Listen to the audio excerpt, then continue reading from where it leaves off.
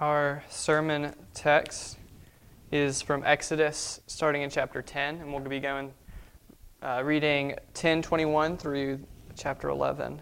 We have fortuitously been going through the plagues in this season, fortuitously or unfortuitously, I don't know. This week, I had the experience of going into our attic for the first time, which may not sound significant, but our attic is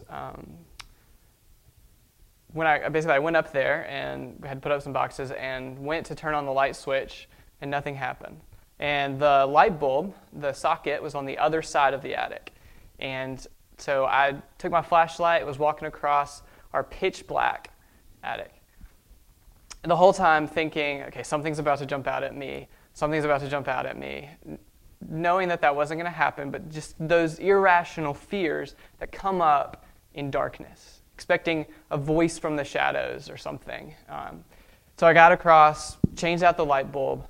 Because I had flipped the switch on the other side, the attic shone with light, and it was walking back across our attic was a completely different experience because now there was light. All those fears went away. I think that we know darkness heightens our fears in a way that nothing else does. And I think it's because we know intuitively that evil thrives in darkness. That whether it's the things of our nightmares, the vampires that are burned by the sun, or simply human beings with a reason to hide their misdeeds, evil thrives in darkness, where there's no accountability, no truth, and therefore no ability to stop it.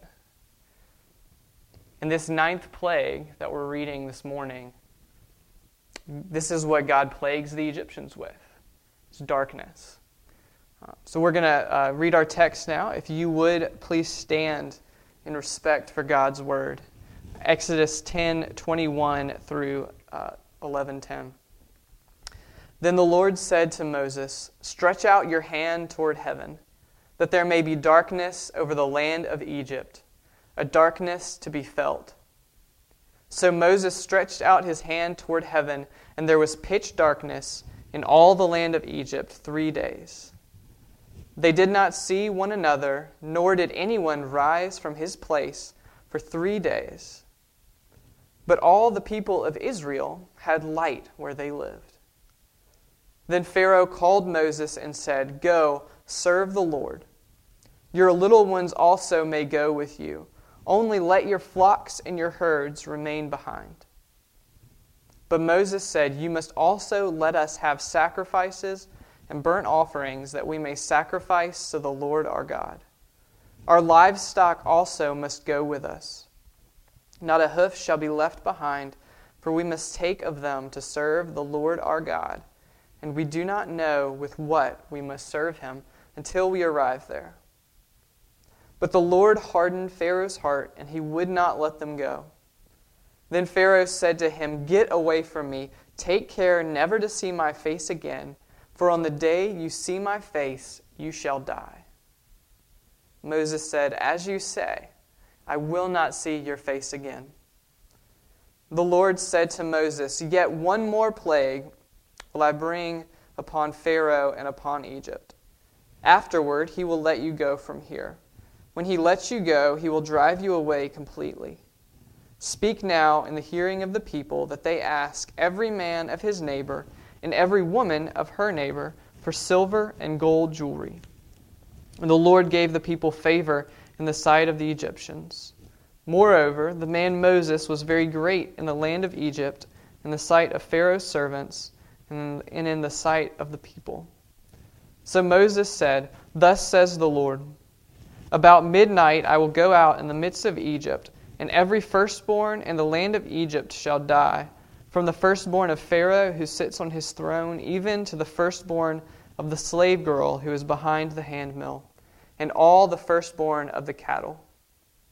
There shall be a great cry throughout all the land of Egypt, such as there has never been, nor ever will be.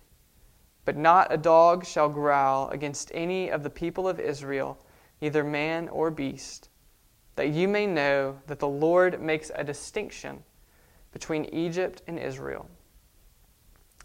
And all these your servants shall come down to me and bow down to me, saying, Get out, you and all the people who follow you, and after that I will go out. And he went out from Pharaoh in hot anger. Then the Lord said to Moses, Pharaoh will not listen to you, that my wonders may be multiplied in the land of Egypt. Moses and Aaron did all these wonders before Pharaoh, and the Lord hardened Pharaoh's heart, and he did not let the people of Israel go out of his land. This is the word of the Lord. Thanks be to God. You can have a seat, and as you do, I'm going to go to the Lord in prayer.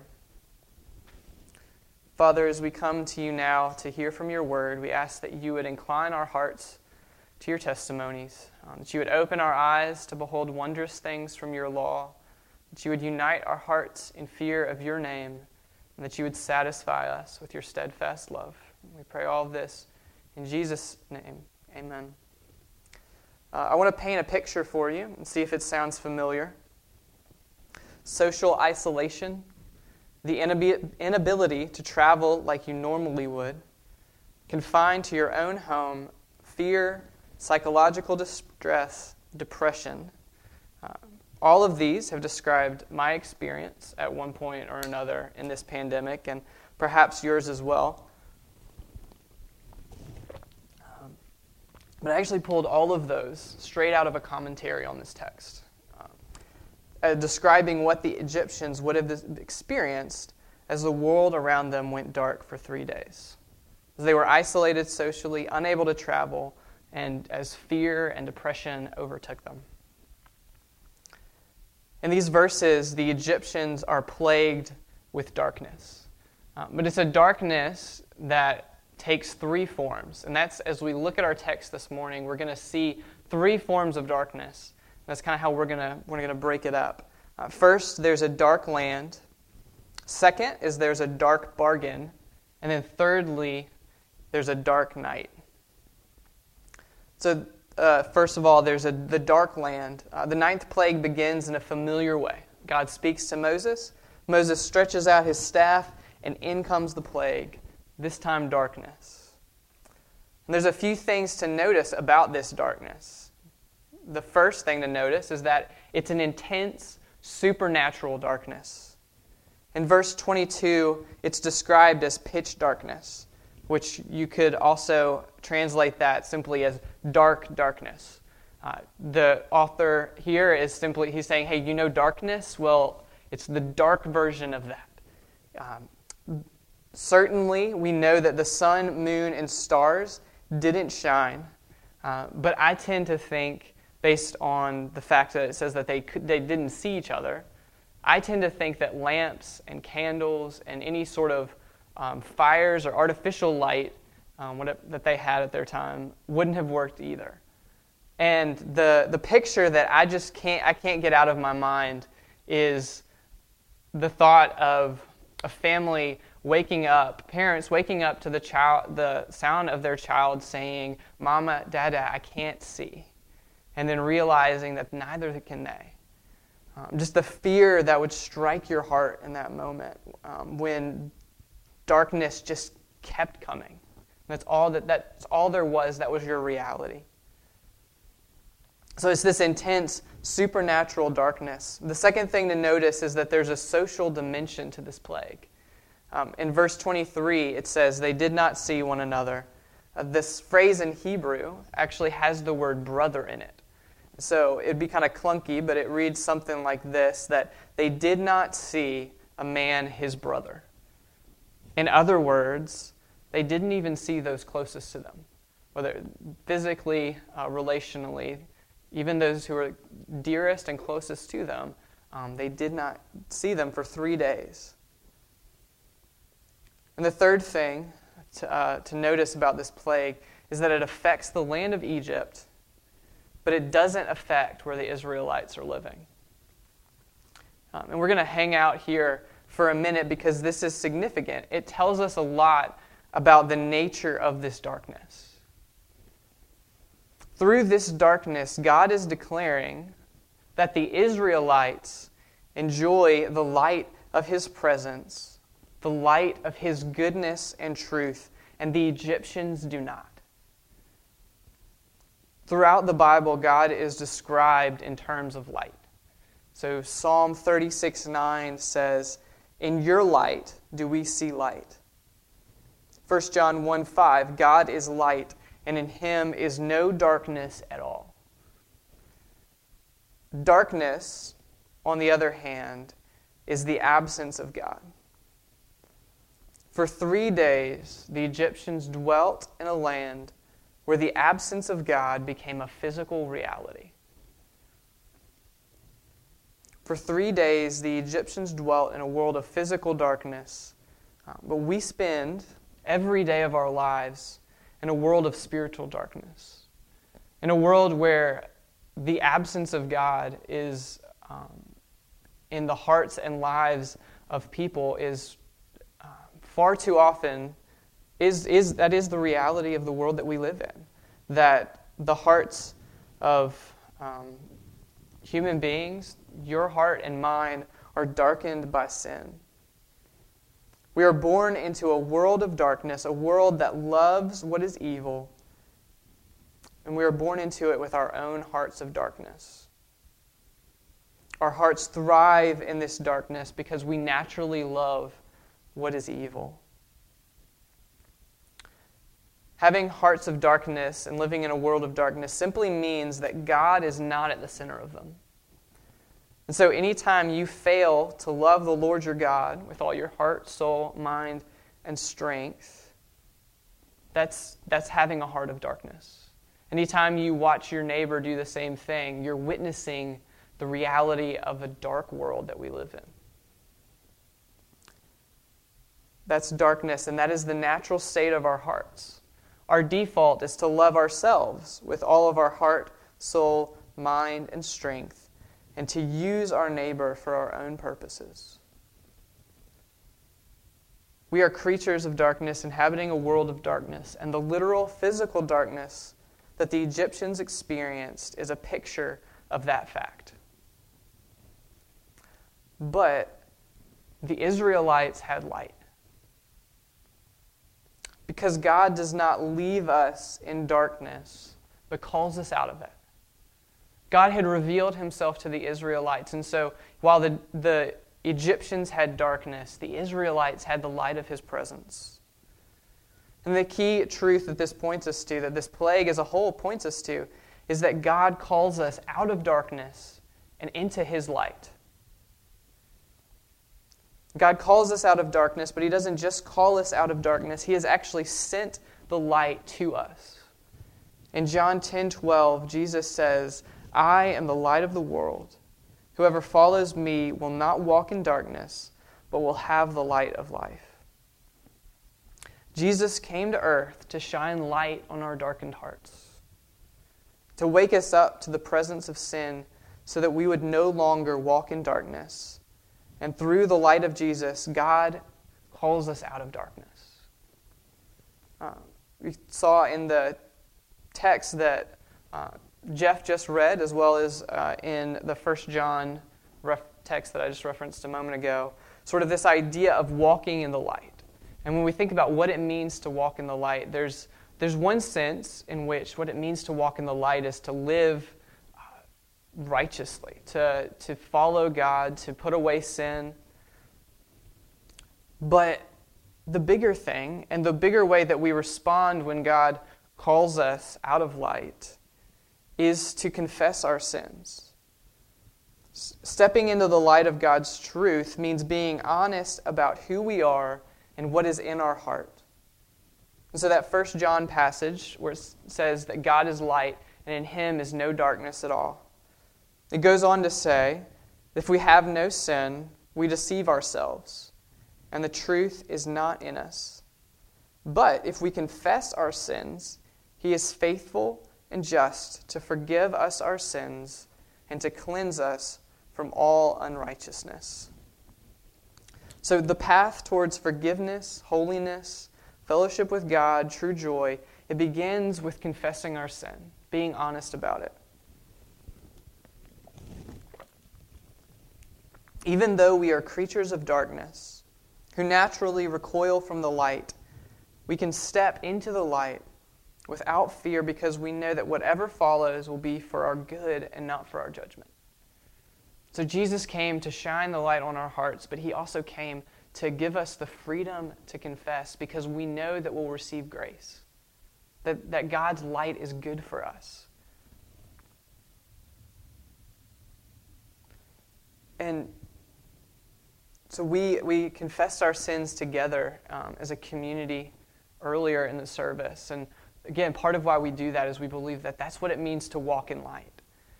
But all of us have places that we close off to the light of God's truth. We all have areas in our lives where we don't want to acknowledge our sinfulness, sins that we don't want to bring into the light. And so my question for you this morning would be, where are you closing off your sin, your heart, to the light of God's truth? Where are you being only half-truthful about your sin? Where are you minimizing your sin? We have a tendency to make excuses, to compare ourselves to others in order to feel better. And that's precisely the type of darkness that God calls us out of trying to keep our sin in the darkness by not confessing it in its fullness to the depths of who we are, the reality that we are sinners. When we minimize our sin, when we make excuses, it's a way of keeping the light from shining on our sinfulness. And God has called us out of a dark land, out of dark hearts. God eventually brings an end to the physical darkness over the land of Egypt. But the darkness in this passage doesn't end there. We see next this dark bargain that Pharaoh's making. So the darkness on the land lasts for 3 days. And after the 3 days is over, Pharaoh calls Moses into his court, into his presence. And he says, "Go, serve the Lord." It's a really great way to start any conversation. But it goes downhill from there. Because then he starts bargaining. And this is all starts in verse 24. He says, your little ones, you go serve the Lord, your little ones also may go with you, but your flocks and your herds will remain behind. So Pharaoh started this bargaining prior to the plague of the locusts, where that time he basically said, okay, the men, you guys can go and worship God, but the women and children are staying here. Pharaoh's essentially, it's like when you buy a house and there's the asking price and then you come in with a low ball offer because you're trying to get the house for as cheap as you can. Well, God has given Moses the asking price, and Pharaoh's coming in and he's making these counter offers, seeing how low can he get the price, how little can he give up and still bring these plagues to an end. So now he's giving a little more ground by saying that the people can go, but the livestock have to stay. But he's still not willing to meet God's demands. He's treating this like a bargain rather than an opportunity for obedience.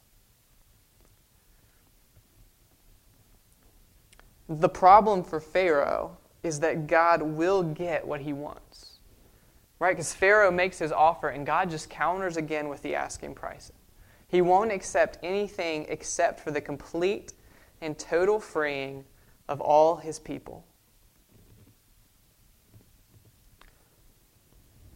The reason I referred to this part of the story as a dark bargain is, one, because of this bargaining that's going on and the darkness of Pharaoh's heart that we see in it, but also because of the way that this conversation ends. When Pharaoh tells Moses, "If I ever see your face again, I'm going to kill you." That's verses 28 and 29. Pharaoh, in his darkened heart, realizes that there is no further ground he can give up without letting the Israelites go. And that's the one thing that he's not willing to do. And so, by threatening to kill Moses, he is cutting himself off from the voice of truth. He's cutting himself off from the voice of truth that he knows is going to call him over and over to give up what he wants, to let go of control over the Israelites. Moses is the one person who has consistently and over and over again been calling Pharaoh to obedience. And Pharaoh has had enough of it. And so he's cutting himself off from the Word of God. One of the ways that God calls us out of darkness into His light, into faith and obedience, is through the words of other people. And Pharaoh is closing himself off fully and finally to the one person who's been consistently shining the light of God on his heart. Did you think about areas of your life where you're closed off to God's light? Where you're still living in darkness, hiding your sin? A great place to start is to ask whether there are areas that are closed off to other people. Are there things in your life that no one knows about? Are there sin patterns that you've never shared with a friend or spouse or mentor? Are there areas of your life that are off limits? Are there things that people have learned not to bring up anymore because they know how you'll react? They know that you will refuse to accept feedback on it. If you're not opening yourself up to other people, then you're probably not really being honest with yourself or with God. You're probably not really letting Him in on the light, letting His light shine on your heart, on the darkness that's there. And I'm not saying that you need to go out right now and tell somebody all of your dirt, but we need to have relationships like that. We need to have people in our lives who know the things that aren't obvious to everyone else, who will ask us how we're doing, because we are creatures of darkness. We love the darkness. And sometimes, most of the time, when we really, truly step out into the light, when we encounter the true light of God's holiness, it's blinding, it hurts, and we want to recoil. And other believers can be there to give us the push we need and the encouragement to bring our sin into the light, to really address our mess and our sin. So my question is, do you have people who will help you shine Christ's light on your sin? Or have you, like Pharaoh, cut yourself off from those who would call you out of darkness? So Pharaoh has cut himself off from Moses' voice of truth. But before Moses leaves, he delivers one last message to Pharaoh: the coming of an even darker night. Verses 1 through 3 are a bit of a parenthesis, where they probably happened prior to this whole conversation between Moses and Pharaoh. So that verse 4, when Moses says, "Thus says the Lord," he's continuing this conversation with Moses. And starting in verse 4, he tells Pharaoh that every firstborn child in the land of Egypt will die that night. And at the same time that the Israelites will be spared. For the first time in these plagues, there will be a loss of life that affects every single family. Everyone in Egypt will either die or someone they love will. This story, like the hardening of Pharaoh's heart we discussed last week, it can be hard to swallow. It really raises the question of the justice of God, of how can God be just and put so many people, mostly if not entirely children, to death? And the answer, which can be hard to accept or hard to wrap our minds around, is that every single person from the moment we're born deserves death.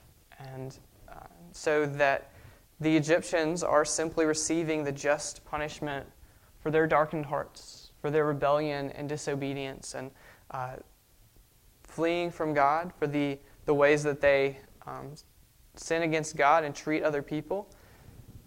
And really, that means the better question is, why not the Israelites? If we're all sinful, born with darkened hearts, then shouldn't God put the firstborn of the Israelites to death as well?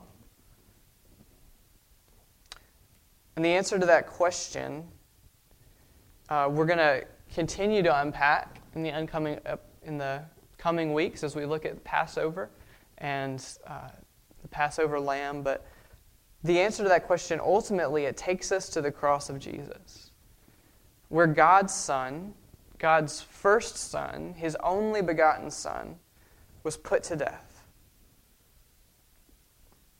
This Friday, so the Friday before Easter, so next Sunday is Easter, Friday before that is Good Friday.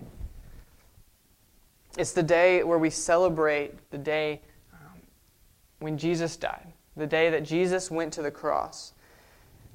And traditionally, Good Friday services, at least the ones that I've seen, you may have experienced differently, but are either at noon or 3 p.m. And the reason for that is because in the gospel accounts, we're told that after Jesus was nailed to the cross, for 3 hours there was darkness. From noon until 3 p.m., there was darkness over the whole land. For 3 hours, as Jesus hung from the cross, the absence of God and the punishment of sin became a physical reality. For 3 hours, as Jesus bore our sins and endured the punishment for the dark hearts of all of His people, so that your ultimate fate and my ultimate fate can be that of the Israelites, dwelling in light, rather than the Egyptians, experiencing the darkness of pain and sin and death. Those things, pain, sin, death, do not have to be the ultimate reality for us. They don't have to be the final word.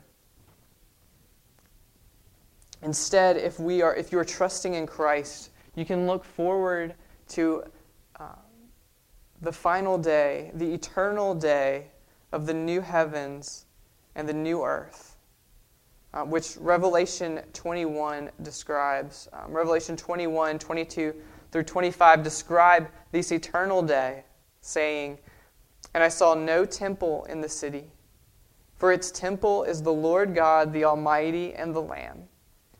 And this city has no need of sun or moon to shine on it, for the glory of God gives it light, and its lamp is the Lamb. By its light will the nations walk, and the kings of the earth will bring their glory into it. And its gates will never be shut by day, and there will be no night there." In Egypt, there was a morning when the sun did not rise. And one day there will be a night or an evening when the sun does not set. The picture painted here in Revelation is of a world with no darkness, no sin, no death, no pandemics, no quarantine, nowhere for evil to hide, nowhere for darkness to sink its roots. In his work, The Lord of the Rings, J.R.R. Tolkien, I love the way that he describes the way he describes it. He paints in the story, Frodo and Sam are traveling through Mordor, right? This land of shadow. If you've seen the movies, right, they're taking the ring to throw it in Mount Doom, and they're traveling through the bad guy's land. It's this land covered in darkness, always covered in shadow and clouds. And at one point, they stop to take a break, and Frodo's sleeping, and Sam is keeping watch, and he looks up at the sky, and he sees a break in the clouds, and through the clouds, he sees one star. And Tolkien says that of Sam that in that moment, he had this thought that in the end, the shadow was only a small and passing thing. There was light and high beauty forever beyond its reach. Darkness, the shadow, that is our reality right now. The world that we live in is darkened by sin. It is tormented by pain and death. But those things are not the end of the story. The end of the story for God's people, which is really a new beginning, will be the eternal day of God's light shining on us forever. Let's pray. Heavenly Father, we come to you with hearts that are naturally darkened by sin, but by your grace are being made whole again, that you are shining the light of your holiness and your presence and your grace on us, and we thank you for that. We ask this morning that you would shine your light on us. Help us to walk in the light as your people. Help us to bring light to a dark world. And Lord, above all, we thank you that you give us light, that you give us and have promised us your presence for all eternity. We pray all of these things in the name of Jesus, the light of the world. Amen.